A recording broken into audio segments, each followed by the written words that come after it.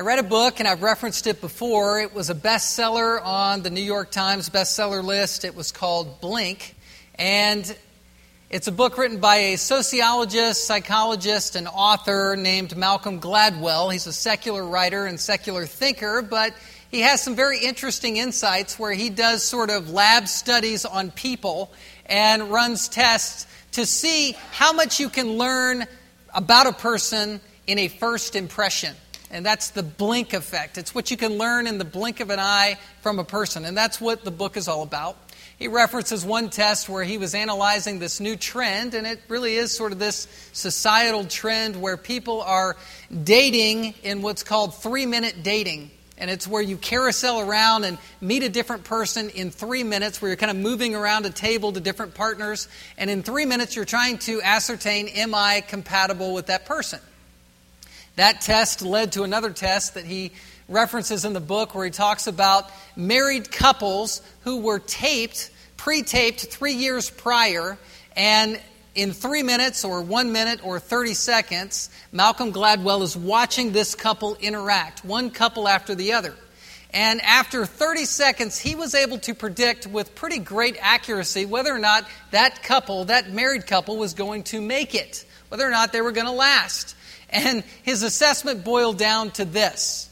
If he saw in their interaction any hint of one acting superior over the other, it wasn't going to last. If in 30 seconds one spouse was disparaging the other one, that is a seed of self-destruction. And I think he was right. I think that is a very, very difficult sin to overcome. But in the gospel, in Christ, we can overcome those kinds of things in our marriages where we understand that we need to be at peace with each other. And in our passage this morning, in the teaching that Jesus lays out for us, he is teaching that to act superior over someone is actually to, on a heart level, murder that person. Whether you're in a marriage context or any relationship, when you pull a superiority complex over someone else, that's death to the relationship. That's really breaking the law where Jesus says, quoting the 6th commandment, you shall not murder. He's saying don't murder people from your heart. Let me read this passage now in that context. Verses 21 through 26. You have heard that it was said to those of old, you shall not murder, and whoever murders will be liable to judgment. But I say to you that everyone who is angry with his brother will be liable to judgment. Whoever insults his brother will be liable to the council, and whoever says, you fool, will be liable to the hell of fire. So if you are offering your gift at the altar and there remember that your brother has something against you, leave your gift there before the altar and go. First be reconciled to your brother and then come and offer your gift. Come to terms quickly with your accuser while you are going with him to court, lest your accuser hand you over to the judge and the judge to the guard, and you be put in prison. Truly I say to you, you will never get out until you have paid the last penny. It's a very hard-hitting text and very applicable to our Christian lives. These words from Jesus transcend time, and they should be something that we are open to for our own lives. And so if you're taking notes, Jesus is warning against 3 levels of murder that happens in the heart. 3 levels of murder that happens in the heart. The first level is found in verse 22, and that is being angry with someone. Verse 22, but I say to you that everyone who is angry with his brother will be liable to judgment. Now this section on anger, let me just bring it helicopter up for a second, is one of 6 illustrations that Jesus is using to show how we live out the law of God as a New Testament Christian. We're not under the Old Testament Israel system, the Old Covenant Israel system, where we're obeying the law as part of our civil obedience and part of our sort of societal obedience. But we are to take the law of God and see that Jesus fulfilled it and now is applying it to our lives. Remember, Jesus said in verse 17, don't think I came to abolish the law. I didn't come to throw it away. I came to fulfill it. In other words, all of the Old Testament, Genesis to Malachi, was all pointing directly to me. I'm the fulfillment of it. That's what Jesus was saying. It was like a fulfilled prophecy where Jesus said everything that the law was explaining or symbolizing or directly or indirectly pointing to was me. And so Jesus is the person that we should listen to for how to live out the law of God, because he's the fulfillment of it. He's the perfect teacher of the law. He obeyed it perfectly, but he fulfills it perfectly because it was all foreshadowing him. It's as if the curtain is drawn and now there's Jesus, the point of the law. And Jesus is confronting the Pharisees in his teaching by saying, look, the Pharisees wanted to bind you up with legalism. They wanted to use the law and create heavy burdens on people's backs by saying, look, not only do you obey the law, but you need to obey it more and more precisely. And they would write books that they would hold up as authority along with the law of God, authoritative, that you were supposed to obey as well. And they would sort of bind people's consciences that way. And Jesus says, instead of that being more and more obedience, that's actually relaxing the law of God. That's making the law superficial. As if, hey, I haven't killed somebody, for instance. I haven't taken somebody's life and murdered them, and so I'm good. That's what the Pharisees would say. And they're relaxing the law by doing that. Jesus is saying, whoa, wait a minute. The law needs to go not more and more in your life. It needs to go deeper and deeper in your life. You need to obey the law from the heart. So even if you're not carrying out murder with your hands, hey, wait, let's look at what are you doing in your heart towards someone. That's how Jesus is applying the law of God to the heart. This is what 1 Corinthians 9 calls the law of Christ. This is obeying the law as Jesus intends it to be obeyed and as he explains it. It's doing it deeper and deeper. He says here in verse 21, you shall not murder. He's quoting the Old Testament, the Decalogue, the 10 Commandments. This is commandment number 6. The first 4 commandments were about God. The last 6 commandments were about how you relate to man, and this is one of those commandments. And he's saying, you shall not murder. Whoever murders, verse 21, will be liable to judgment. Now, that's true, what Jesus says, but I think Jesus is also confronting the Pharisees and saying, you know what? You've heard it said that if you murder, you've probably heard the Pharisees talk about the law in this way, and they're quoting the rabbis of old, those of old, verse 21. There's this discussion about the law of God that if you murder, you'll end up in court. You'll be liable for judgment. That's not even accurate exactly, because what happens if you murder somebody under the Old Testament system? You're executed, right? You're executed. Genesis 9:6 is the spiritual law that God put in place, where he says, whoever sheds the blood of men, by man shall his blood be shed. For God made man, what? In his own image. So if someone destroys someone who's in the image of God by murdering them, then they need to be executed. That's Genesis 9:6. Numbers 35 echoes that. If a couple of witnesses can confirm that murder took place, then you should be executed because it's destroying the image of God. But Jesus here, he's saying, look, you've heard it was put that way. Almost like, look, if you do this, then you'll end up in court. But verse 22 shows that Jesus is taking it to the heart. He's saying, you've heard it was taught that way, but I say to you, everyone who is angry. Stop right there. He's saying, you've heard it put more in a legal sense, that just don't murder people because you'll go to court or bad things will happen to you. And Jesus is saying, but I say to you, if you are angry towards somebody, then that's the deeper problem. That's the deeper issue. By the way, just another sort of word that I need to express to you to sort of set the table. This is one of 6 illustrations of how to obey the law.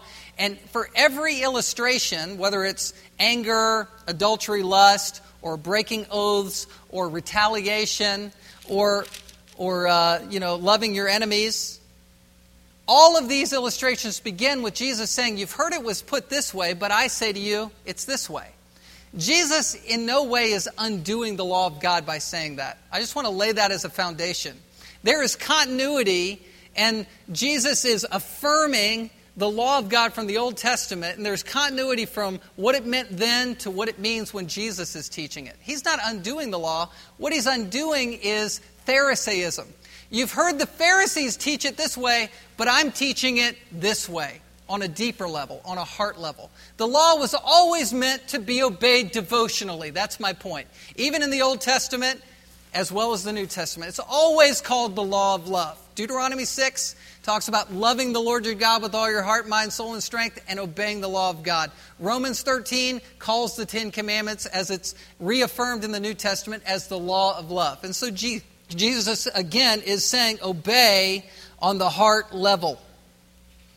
That's what he's doing. Let me give a few ideas, a few thoughts about just thou shalt not kill for a second. In no way is the Bible saying, either in the Old Testament or in the New Testament, that we should not take the life of another person. The Bible affirms war. It affirms judgment. Jesus, when he comes, he's going to destroy his enemy with a two-edged sword. God established ruling authorities to execute judgment. Romans chapter 13, 1 through 4 talks about how God set up the institution of law to bring a sword of judgment against people who were disobedient. People sometimes will argue that to have the death penalty in place cheapens the preciousness of human life. But as John Stott puts it, he says, people who argue it that way, perhaps they're not thinking about the preciousness of human life that was taken by the murderer. So it's important to understand what the Bible is teaching there regarding this kind of judgment. The idea is, as the ESV puts it, you should not murder. You should not take a human life unjustly, in the wrong way. On the other hand, the Bible also teaches that we are to value people because they were made in the image of God. They're made in the image of God. You say, well, I do that. Well, do you? Let me just challenge you. If you find somebody who has, on the news, who's abused a child, perhaps killed their children or done something horrible, do you look at that person and do you say in your heart, that person is scum? That person is the scum of the earth, and you just allow your heart to burn against that person? Well, I would just say let's be cautious. Let's be cautious, because even though someone might deserve to be executed, they are still someone who was made in the image of God. And we are called, because Christianity is radical, to love the sinner and hate their sin at the same time. Unique challenges. What about on a lesser level? Someone who just does you wrong and you say, man, that person is the scum of the earth. Right? In your heart. Whether you vocalize it or you're just thinking it in your heart, that person did me wrong and I am going to burn against them. Instead, we need to say, look, even though that person's hurt me or is hurting me, God made that person in the image of himself. And so we're called to love people, even people that struggle with us or we struggle with as well. Jesus is bringing a much deeper level to the law of God here. He's saying that this is not just to be obeyed in the name of civil obedience. This is to be obeyed at the heart level. At the heart level, deeper and deeper. 1 John chapter 3, verse 15 echoes Jesus' teaching in a hard-hitting way. John said, everyone who hates his brother is a murderer, and you know that no murderer has eternal life abiding in him. The point? If you hate somebody in an ongoing way, where you're unwilling to repent of it, and you just burn and burn and burn as a life pattern, you shouldn't assume that you have eternal life at the same time. That's what he's saying. Don't assume you're a believer if you're someone who, as a pattern of your life, just hates people. It's not what the Spirit of God lets us do. I like the way J.C. Ryle, this sort of Puritan preacher from the UK, put it. He said, "Let us mark well, we may be perfectly innocent of taking life away and yet be guilty of breaking the sixth commandment." How do you do that? Well, you can kill other people innocently, protecting your family or working in the armed services or as a policeman or other scenarios that we could come up with. But we're not allowed to hate people. That would be disobeying this command. Killing and hating is not the same thing. Now, burning in anger can lead to violent killing, and that would be sin as well. But that's not what Jesus is pointing out. He's pointing out the fact that to obey the law on the heart level is the issue. Verse 22, "But I say to you that everyone who is angry with his brother will be liable of judgment." This is the first level of murdering with your heart. If you hate, if you're angry, this is murdering. And this is God's court. You know, you're liable to this judgment. This judgment is God's court. Because God is the only one who can see your heart. He knows if you are angry towards someone right now. He knows. He sees that. And even if, as a believer, you have a pattern of being angry with someone, you don't want to be in this court. You don't want to have God's heavy, chastening hand in your life. Do you ever ask yourself the question, why is my prayer life so dry right now? Why am I not sort of having this free-flowing communion with the Lord? Well, if you're hating people and you're unwilling to repent of that, there's your answer. It's a serious thing to have anger towards somebody. It'll dry you up spiritually. It will sap your life right out of your spiritual life. This is the first level. It doesn't matter if you don't vocalize this kind of hate, if you're not telling other people about this hate. It's there nevertheless, and God sees it. I was looking at 1 Kings chapter 8 where Solomon dedicated the temple. They had this beautiful, majestic temple that represented God's presence on the nation of Israel.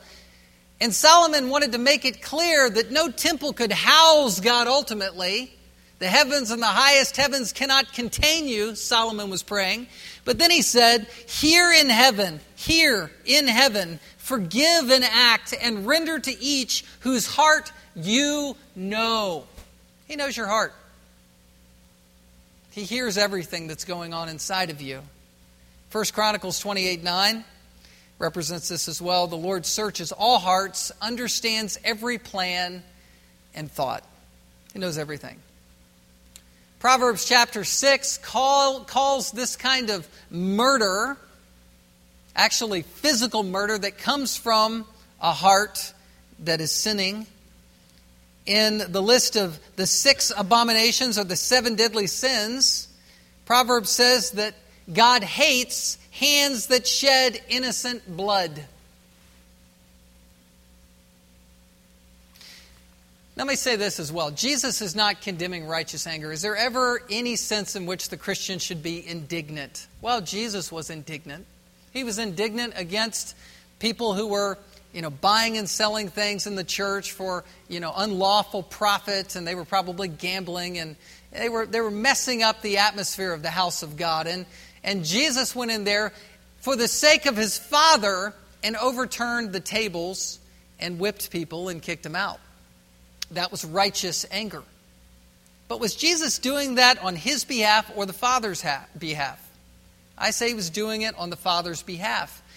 Whenever, for instance, we get angry and our ego is involved and we make it about us and then we say that's righteous indignation, you know what that is? That's hypocrisy. That's where we're lying to ourselves. Paul said in Ephesians 4, be angry and sin not.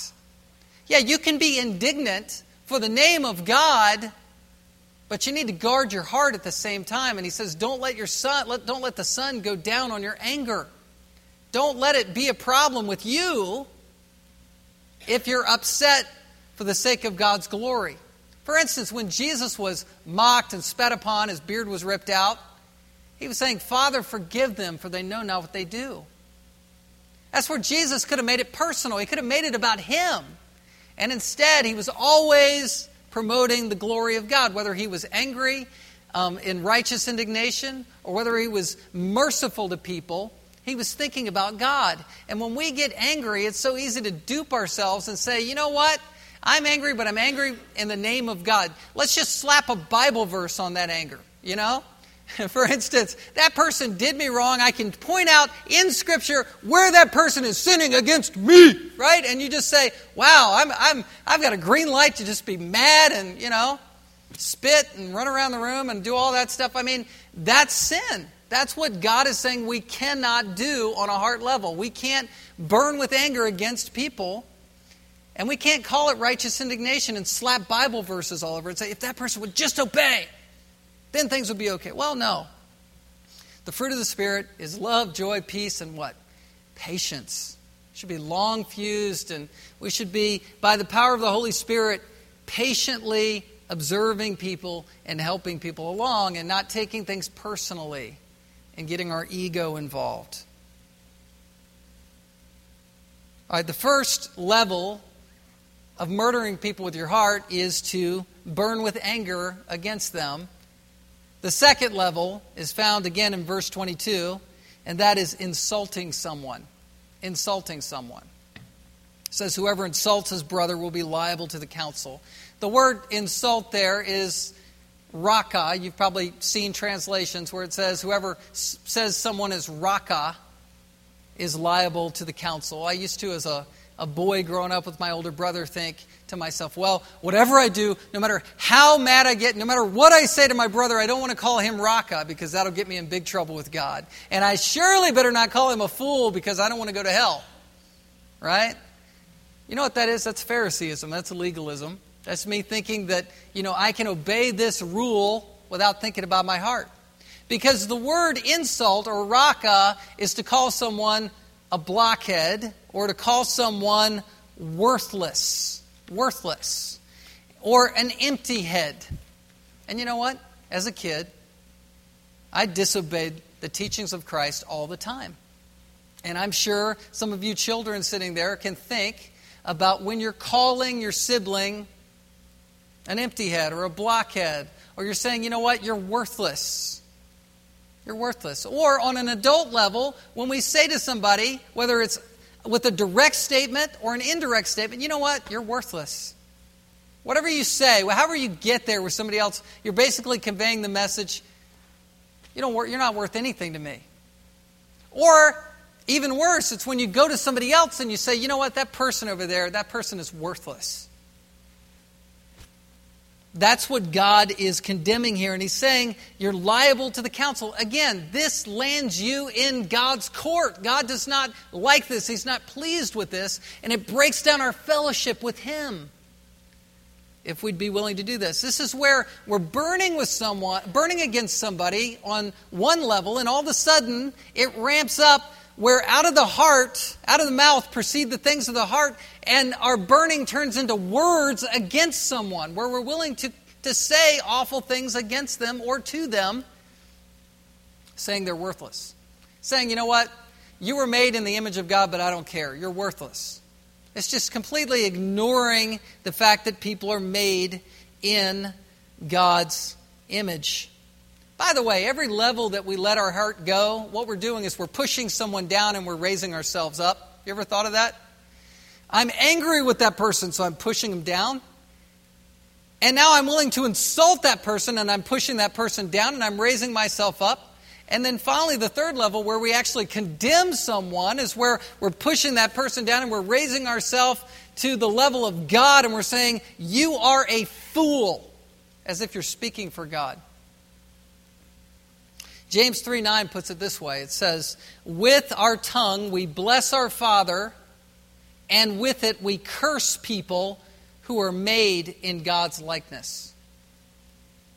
We curse them. We're willing to curse people. We're willing to say something like you're worthless, and it's completely ignoring that they were made in the likeness of God. Every time that you are tempted to say something evil towards someone, and to curse them, you know what you need to think? I need to think, you know what? God made that person. I may have an issue with that person, but God made that person.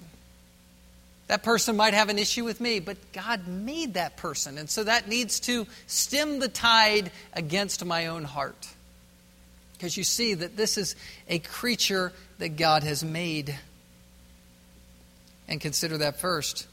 Well, we go and we murder with our hearts by hating people, by being angry with people, and then secondly, by insulting people, and then thirdly, by condemning someone. By condemning someone. And you see this at the end of verse 22. And whoever says, "You fool," will be liable to the hell of fire. Condemning someone. This is the word moron. Now you say, well, how bad is that, calling someone a moron? Actually, this is deeper than just calling someone a name. We've moved from burning anger to name calling to now condemnation. And it's the idea that as we're pushing someone down, we're raising ourselves up. It's deeper than an insult. It's where we assassinate someone's character and condemn them.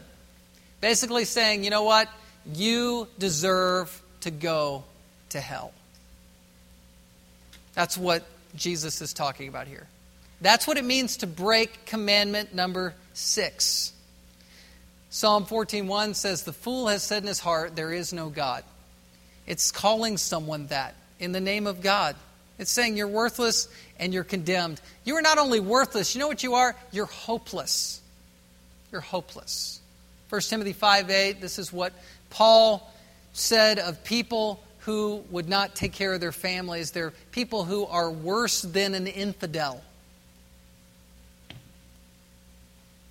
It's being liable to the hell of fire at the end of verse 22. The hell of fire here is the word Gehenna. It was a reference to the trash heap that was an ongoing burning dump that was outside of Jerusalem. And it was the place where King Ahaz in the Old Testament burned his sons. Worshipping Moloch, he would bring his sons to this trash heap and burn them. That's what Jesus is referencing. And he's saying if your heart is unrepentant and if you are willing to condemn someone at this level, you might be headed to this trash heap, which is called hell. It's a severe warning, and it's a call to monitor your heart. No believer will stay in this state of sin. No believer will do it. The Spirit of God will not let someone stay in a position in their heart where they're saying that person is a fool. He won't do it. But an unbeliever will just ignore this and say, look, who are you to tell me I can't condemn somebody? I can burn against them. They did me wrong. I can do that. I can keep doing that and not repent of that. I can call that person an idiot. I can say they're worthless, no big deal. And ultimately I can say, you know what? You're hopeless. I absolutely have that right to do that. And Jesus is saying, look, as a believer, you don't do that. Because unbelievers do that, and they're headed to hell. They're liable to the hell of fire. But believers will ultimately, by the Spirit of God, soften up. You know, under this teaching, aren't we all condemned at some level? Perhaps we could say, you know what, I've never killed someone, so I'm not that bad. But you know what? Under this teaching, when Jesus takes it on a heart level, on a deeper level, we've all killed. We've all murdered. We all need grace. We all need the gospel. Jesus' teaching throws us on the gospel. We're thrust upon the need for the gospel because we've all done it. And Jesus here is not saying, you're a fool. He's saying, don't be a fool. Don't do it. He's not condemning. He's trying to rescue with these words. He is. It forces us to cry out for God's grace. And the verses that follow are basically two illustrations of how urgent this teaching really is. Because Jesus is trying to open up a couple scenarios to show the hearers that if you don't listen to his counsel, bad things will happen to you. Look at verse 23. He says, so if you are offering your gift at the altar and there remember that your brother has something against you, leave your gift there before the altar and go. First be reconciled to your brother and then come and offer your gift. You know, in an Old Testament sense, this would be a very dramatic thing to do, where you are in the process of offering your gift in the name of God, and all of a sudden you do an about face in that moment and change the plan of the day because you begin to see that I need to reconcile something in my life first. Here's a way Kent Hughes described this scenario in an Old Testament sense. He says, the worshiper, and I put it up on the screen, the worshiper has entered the great temple of Herod with his sacrifice and has passed through the concentric courts, the court of the Gentiles, the court of women, the court of men. Beyond him lies the court of the priests, into which only priests could pass. The worshiper is standing at the threshold of the court. His hands are on the sacrifice, and suddenly he remembers that he has wronged his brother, so he turns and retreats through the great courts. He must first make things right with his brother. You know what Jesus is doing with this picture? He's saying, look, don't try to outweigh your bad with your supposed good. Don't be a religious hypocrite where you have this twinge of guilt in your heart that you need to get something right with somebody else, and you try to cover it with religious duties or practices. I was trying to think about what this would look like in our church on a Sunday morning where you're sitting here and you're worshiping and you're offering sacrifices of praise, and all of a sudden you go, oh, I need to get something right with somebody else, so you just leave. Well, I'm not trying to empty the place. I mean, I guess you could text it to somebody right now if you needed to. But really what he's talking about, he's talking on the level of the heart again. And he's saying that, listen, you don't want to try to ramp up your spiritual duties in service, like serving in the church or serving and meeting people's needs, and ignore the greater thing that you need to do, which is to seek harmony within the body of Christ, within the church. I also want to show you something. From verse 22 to verse 23, did you notice how Jesus turned the tables? In verses 21 and 22, he's saying, look, you murder in your heart if you're angry, if you're calling somebody, bad names, and if you're condemning somebody. But then in verse 23, he says, if you're offering your gift and you remember that your brother has something against you, you go to him. He ramps things up, Jesus does, on a heart level. He makes it deeper and deeper by saying, look, the law of God isn't just what you're not supposed to do. The law of God here means proactively that you're supposed to seek people who have something against you. I preached this first hour and someone said, look, I was safe in your sermon all the way up to that point to where Jesus turned the table. I was safe because I could guard my own heart and obey this privately. But now that the teaching is really saying that anyone that you know that has something against you, you've got to go to them. Well, that's tougher to live out. But you know what? The gospel was big enough to save you from hell. And the gospel is big enough to save your relationships. Or at least give you the power and strength to go there and try. That's how big the gospel is for you. That's how big the power of God is for us. We know that we've been saved and our whole lives have been turned around. And so how much further of a stretch is it for us to think that God could also mend relationships? Jesus is saying we need to be urgent about this, and we dare not try to ensconce our issues with religious hypocrisy. We don't want to do that. Don't try to outserve your problem. Serve Jesus by going to people and making things right. All right, the second illustration.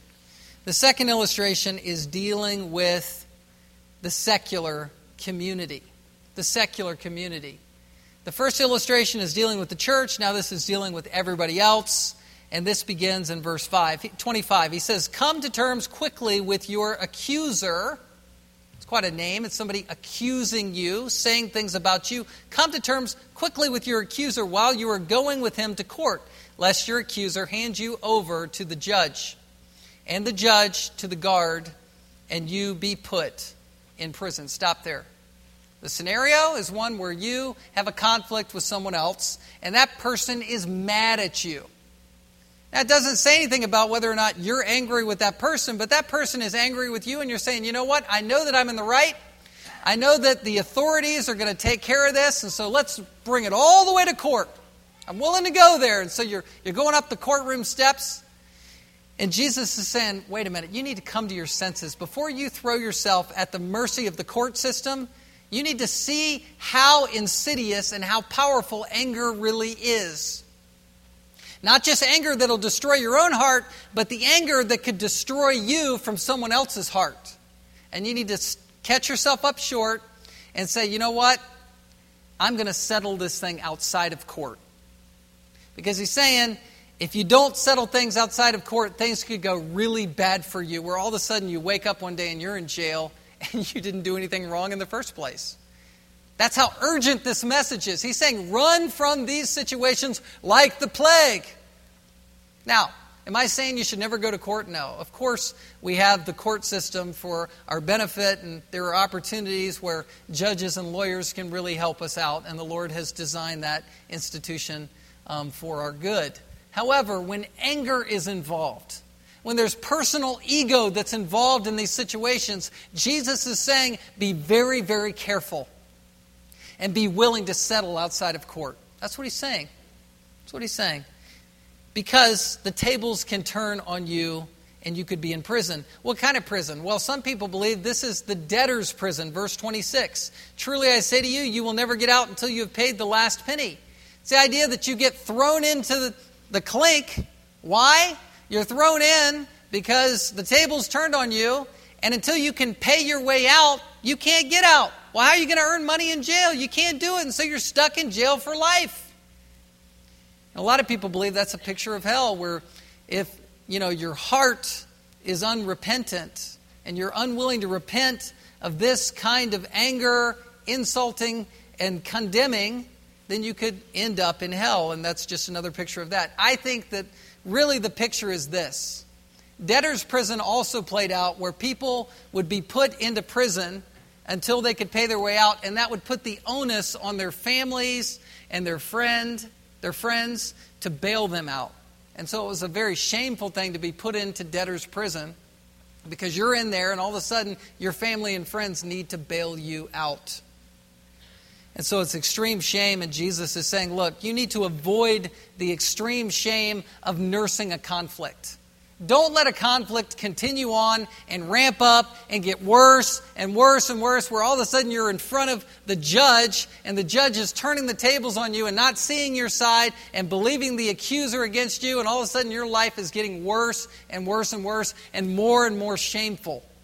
Deal with it. Nip it in the bud. Be willing to bury the hatchet and go there. That's what Jesus is teaching. All right, here's a few points of application. Number one, and I say a few points, there's a lot of points here. And it's because this is a very, very serious sin. And I know that for many of you, this is something that's real time in your life and in your heart.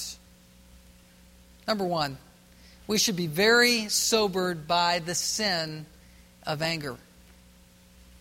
That's what Jesus is doing in this passage, saying it very soberingly.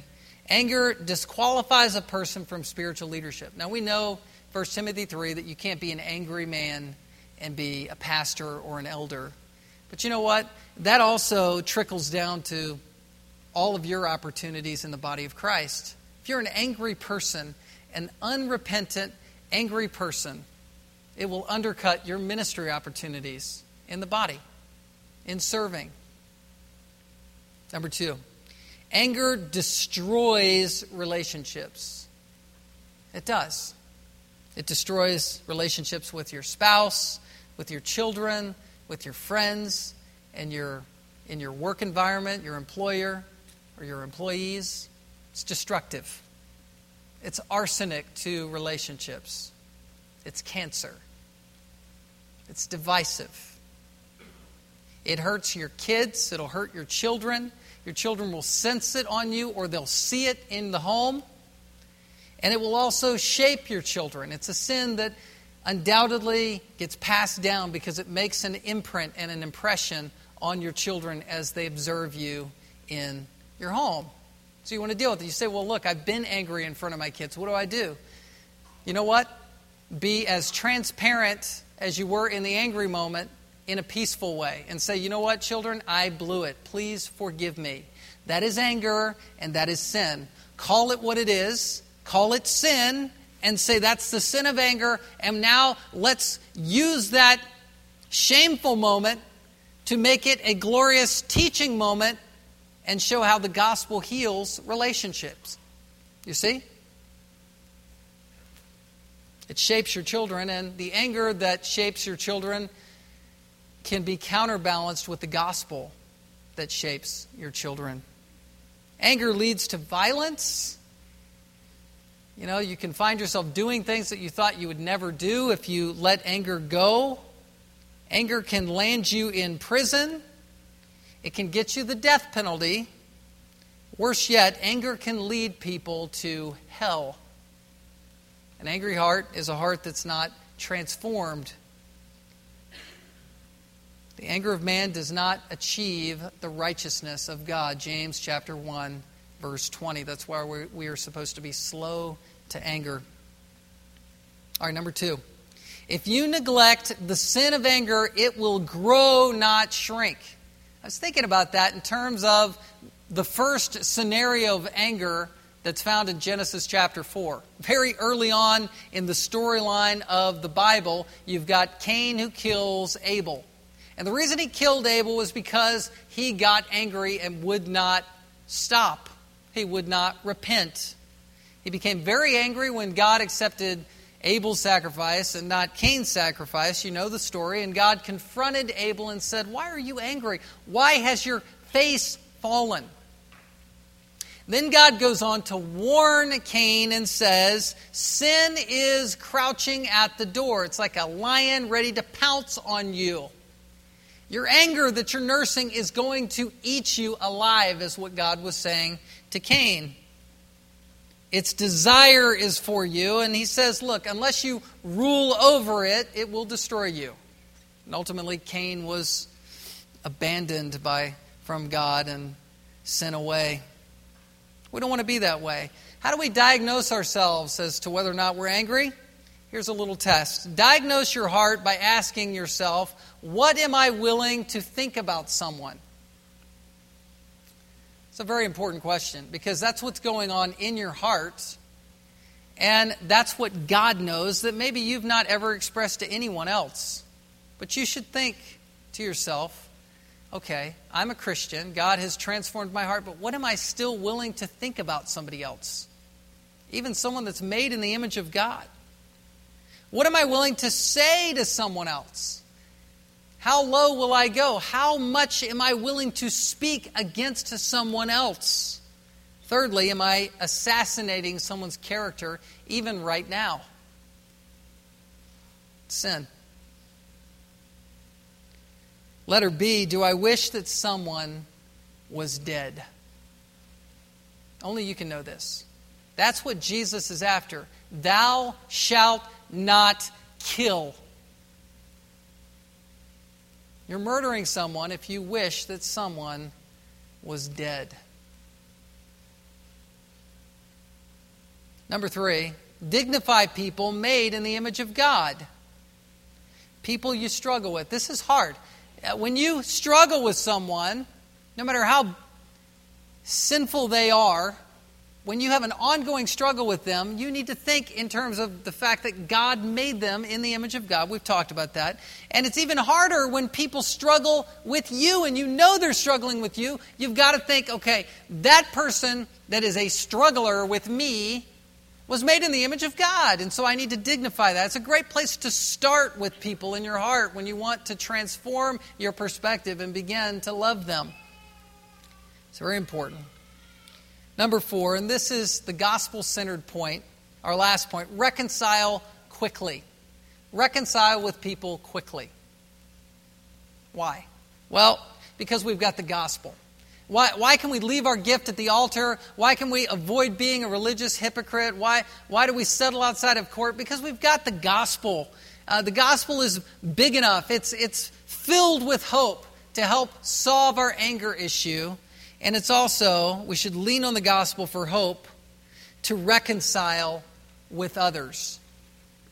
The gospel was big enough to save you, so it's big enough to create reconciliation in your home, at your workplace, with your family, with your extended family, with your relationships. The gospel's big enough, and it is made for reconciliation.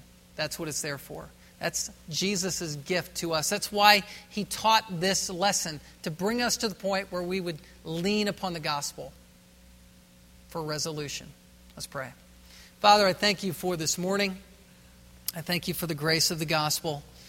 I thank you, Lord, that you have given us your truth, and you've given us your truth as a lamp to our feet and a light to our path. You're leading us along as a church.